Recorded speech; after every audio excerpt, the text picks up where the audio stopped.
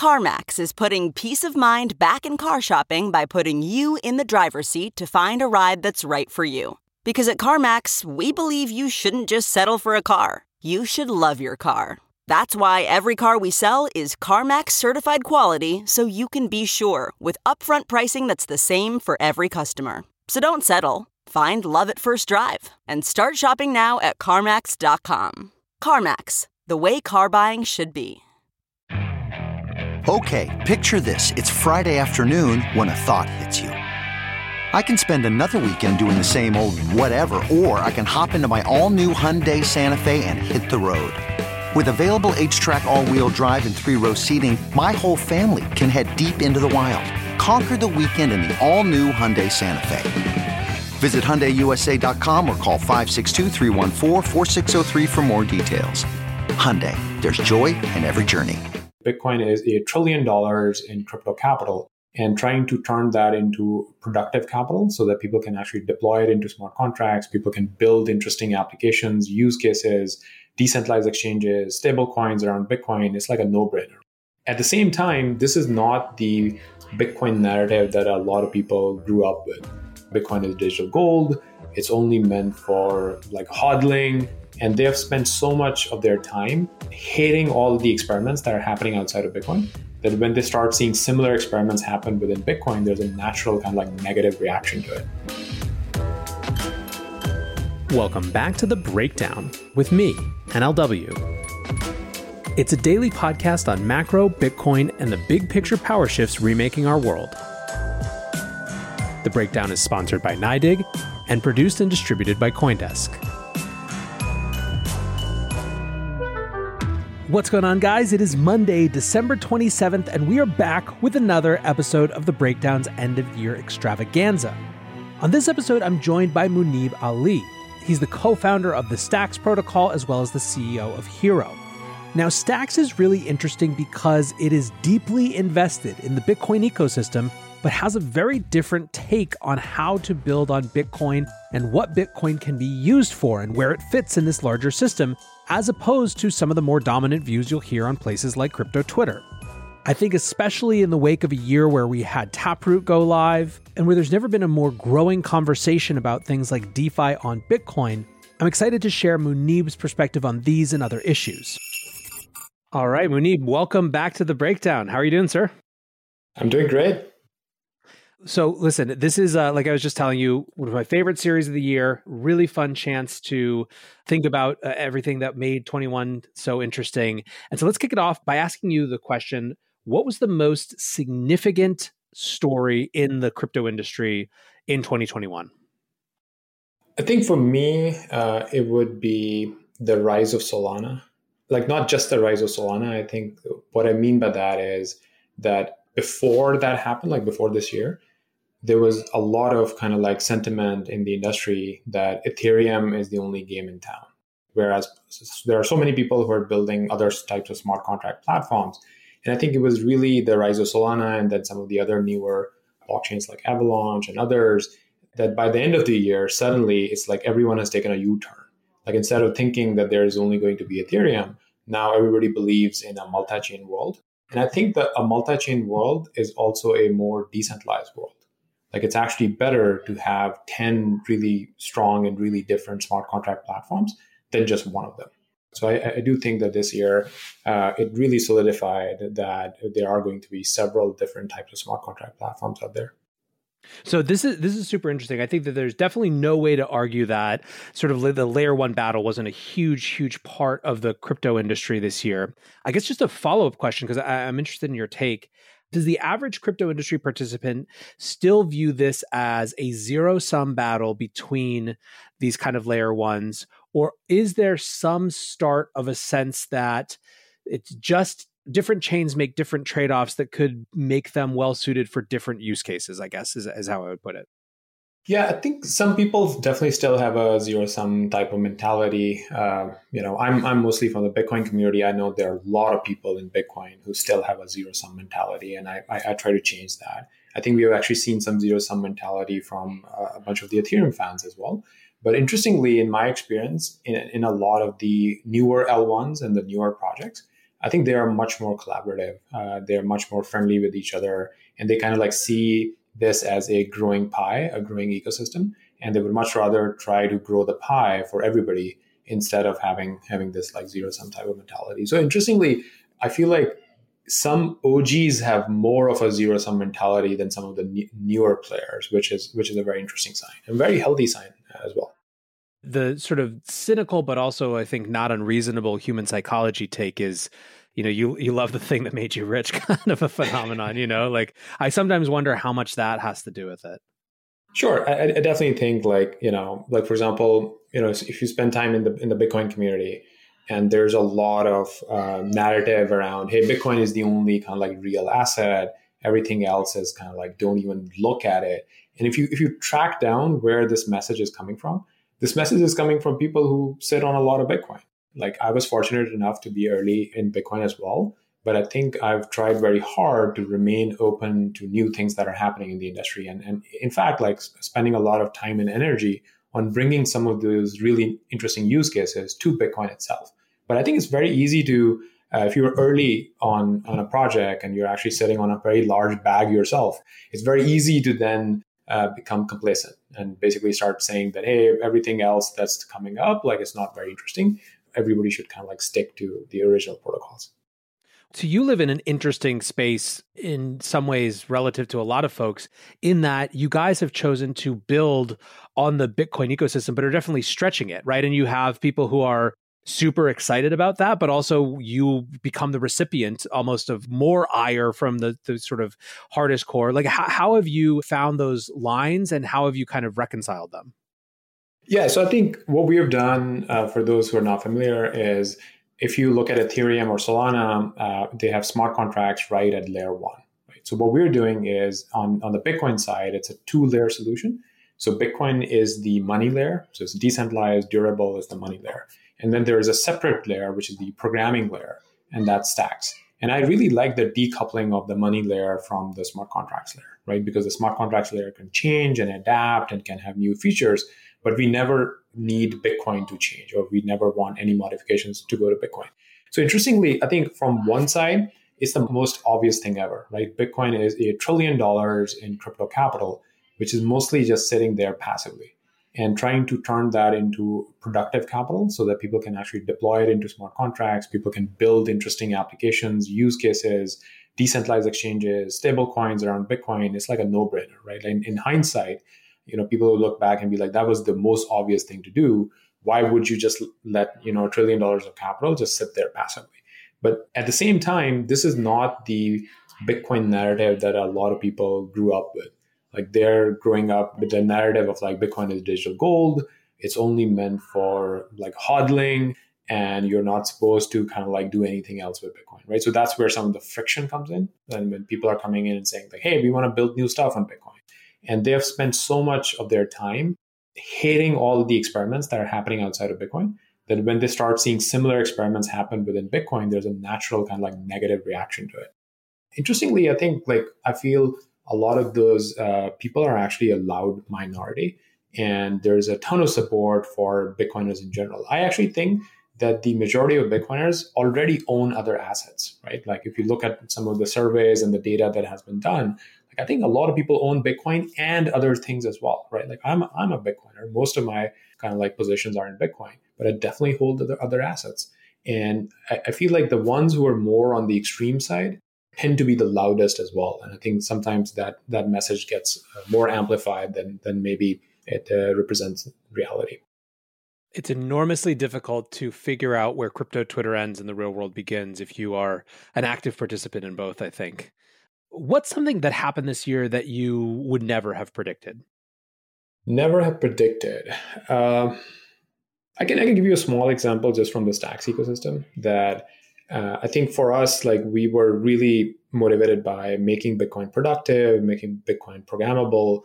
So our mainnet launch happened this year, tons of growth, but I never kind of like I wasn't paying attention to Bitcoin NFTs, right? Like our lens was more around people would earn Bitcoin, people would be interested in like decentralized way of exchanging Bitcoin.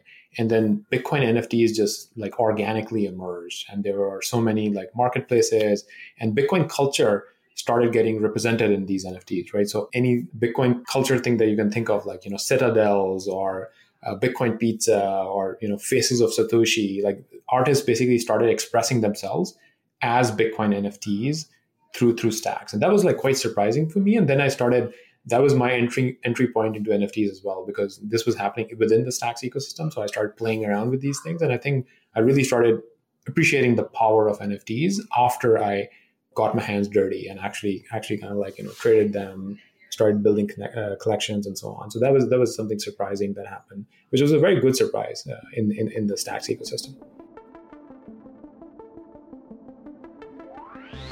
NYDIG sponsors this podcast, and they're integrating Bitcoin into everyday life, not only for Wall Street, but also for Main Street.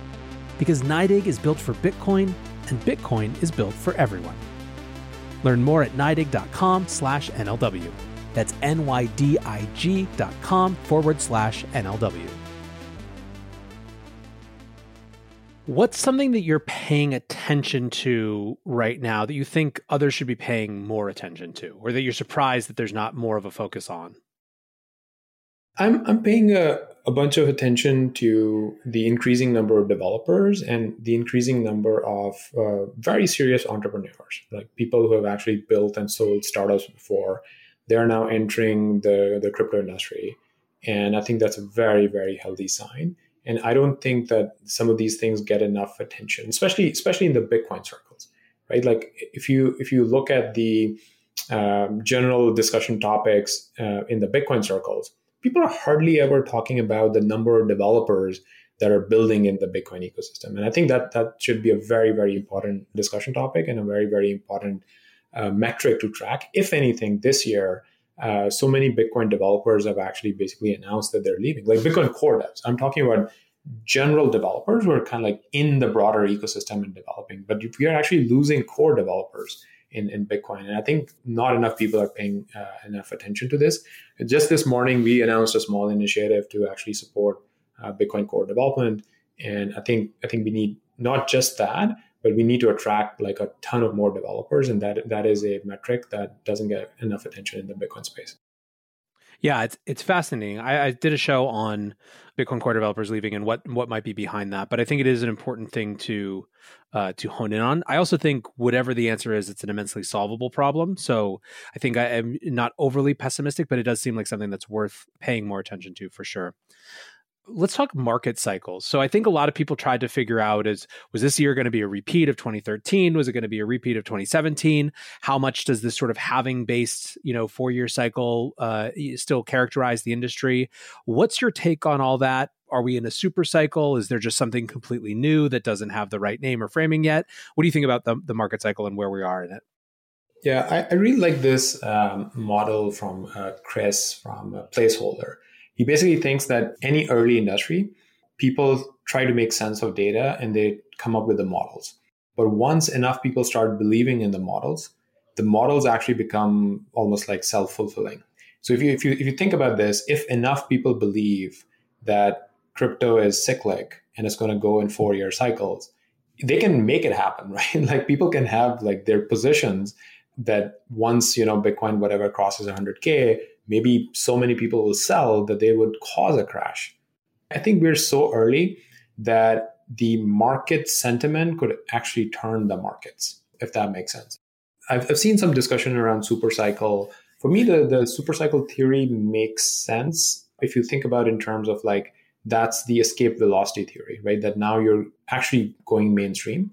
And if you have crossed the chasm and have touched mainstream, then maybe this cycle is going to look very different. And the name that people giving it is the super cycle.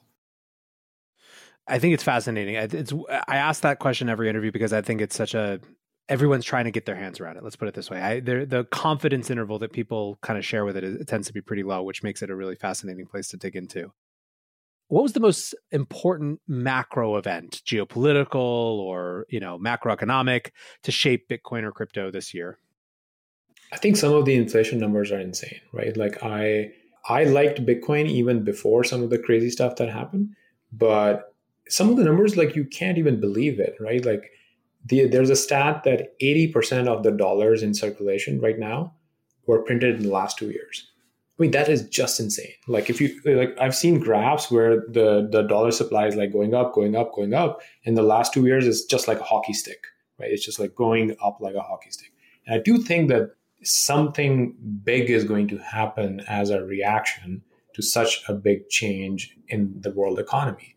And Bitcoin is basically like the biggest hedge that you could really take against that, right? So I feel like I was interested in Bitcoin like even before any of this happened, but now that this is happening, like even if I wasn't into Bitcoin, I would have been into Bitcoin by now. Yeah, that is the story of a lot of folks, both who have been in the space, but who have also come into the space in the last year, which sort of brings me to my next question. When the history books are written and the future looks back at what 2021 meant for Bitcoin specifically, what will be the story? What will have been the important thing?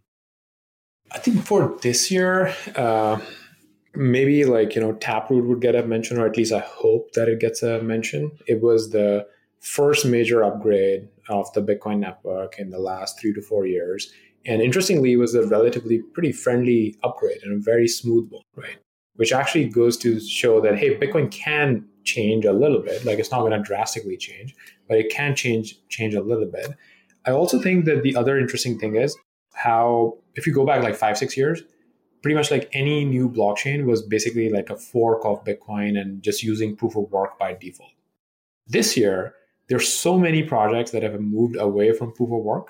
Like the biggest one is basically Ethereum. Obviously, it's not live yet and it's in the pipeline, but they've made their plans pretty clear that they're moving away from proof of work. And then some other projects like Zcash are looking into it, right? Which I think like starts to differentiate Bitcoin and Bitcoin's relationship with energy a lot more than the rest of the industry, which is a pretty sharp contrast now compared to like 3-4 years ago, where proof of work was like the kind of like the dominant thing and everyone was doing it. And now Bitcoin is becoming more and more of an exception that and it is doubling down on it, right? Like I don't think that Bitcoin would ever move away from proof of work. If anything, it would differentiate Bitcoin's security and Bitcoin's economic model a lot clearer from some of the other blockchains.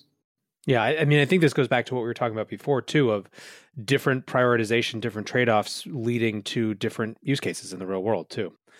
What's something that you're pessimistic about for the next year? In terms of being pessimistic, two things come to mind. One is there is going to be a bear market sooner or later. And I've seen this before. I've seen this story like a couple of times before, that the young blood that gets into crypto every bull market, they're sometimes very quick to leave as well. And it's both true for like some developers, entrepreneurs, but also like investors. Right now, everyone's like scrambling to start their like Web3/crypto fund, right? And we've seen this story before, where a lot of these people, like call them like tourists or something, like they get disappointed and they kind of like miss the real picture of like, they're not mission driven. They're not like driven by the love for creating a decentralized future.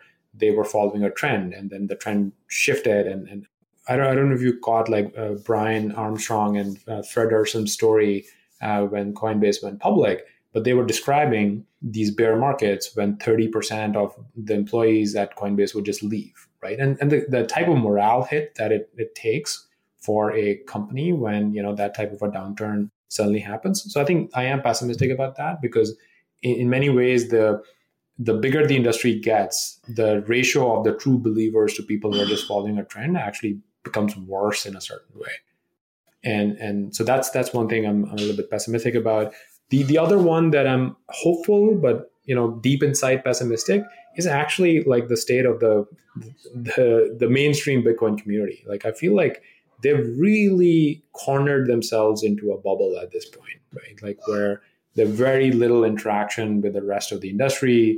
They've become extremely closed-minded. They're even like cutting off their conferences and their Twitter spaces and their interactions to, hey, we are Bitcoin only. They're like more maxi than the original Bitcoiners, right? So, and I think that trend is a little alarming, and I am a little bit pessimistic about it, because once like people start to become more radical, and then the only way to become part of the in crowd is to one up the other, right? Like, hey, I am even more radical than you, right? Like if that becomes kind of like your score that, hey, you're going to rise up the ranks by showing how radical you are, that's not a healthy sign. And I think I really hope that the Bitcoin community can break out of that bubble and return to the more truth-seeking, open-minded, mission-driven type of values that we used to have more. One thing that I will say is I've noticed for the first time in a couple of years, a lot of new voices start to percolate who are trying to claim Bitcoin for their community in a way that that they view as underrepresented. So a lot of progressive Bitcoiners, a lot of LGBTQ Bitcoiners who are kind of unwilling. They're seeing the same thing that you're describing, but they're saying, "Fuck it, I'm going to do this anyways, and I'm going to be a Bitcoiner whether you say I can be or not." Not that I think most Bitcoiners would say that those people don't have a seat at the table, but I think it's a positive thing. Part of what makes Bitcoin great is its permissionlessness, right? The flip side is the positivity of seeing people not being willing to let any calcification of the Bitcoin community be for them. So we'll see what happens. For sure. No, I 100% agree with that. Yeah. Let's flip the question though. And I almost started to, but what's something you're optimistic for next year? I do think that I am very optimistic of the young entrepreneurs who are entering the industry and the kind of capital support that they're getting. It's fascinating, right? Like it feels so powerful when people who are currently working at, the Googles and Facebooks of the world who come back and tell you that crypto and Web3 is like the hottest topic. All the engineers are intrigued by it. They're planning their exits. They would jump at opportunities at crypto startups. And I think that's like such an amazing sign. And I'm very, very optimistic about that. What is, as we round out this conversation, one prediction you have for next year? I think that we will continue to see more successful independent blockchains appear. Like we're still in a growing market. Like I'm basically predicting against consolidation. I don't think more consolidation is going to happen in the next year. If anything, we'll actually see more high quality projects emerge. And there will be more progress towards a multi-chain world than consolidation towards any single chain. I can't wait to see how it all plays out. Muneeb, awesome to have you here as always. Appreciate the time and looking forward to seeing what you do in the new year as well. Awesome. Thanks so much. Always fun to be back here. So what do you think, guys? Are smart contracts on Bitcoin the future? NFTs on Bitcoin? DeFi on Bitcoin? Is this where we're headed? Definitely going to be super interesting to see how this plays out and how entrepreneurs pick up the ball and run with it. I want to thank Muneeb again for joining the show today. And until tomorrow, be safe and take care of each other. Peace.